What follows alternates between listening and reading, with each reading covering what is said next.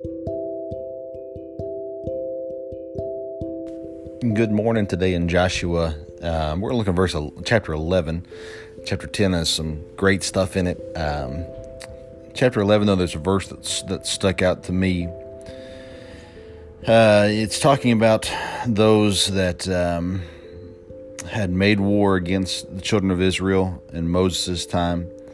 And so now Joshua as well was coming through and continuing through these people.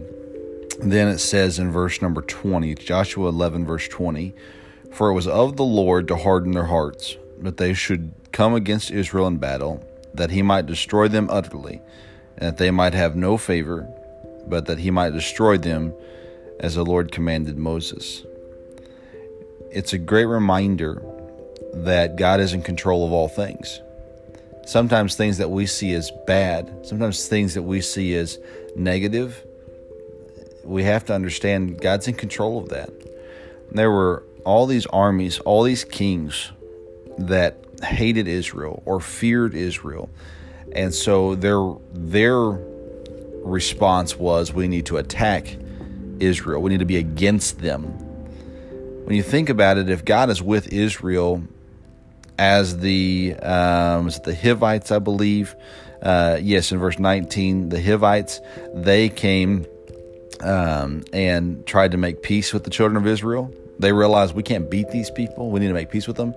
The other kings, the other armies, the other nations, they said, we've got to destroy them. They're too dangerous. We've got to destroy them.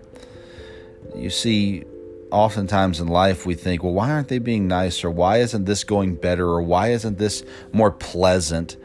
Understand that God's in control of it. All these armies that were attacking, that Joshua had to attack, and that attacked both Moses and Joshua's Israel, it was all because God made it that way. And we have to understand that sometimes the negative in life, God has placed there still that he can be glorified. And in this case, as the army of Israel won battle after battle after battle, God was glorified in it. So today, instead of complaining about the battle, just go win it with God's help and let God be glorified. God bless you.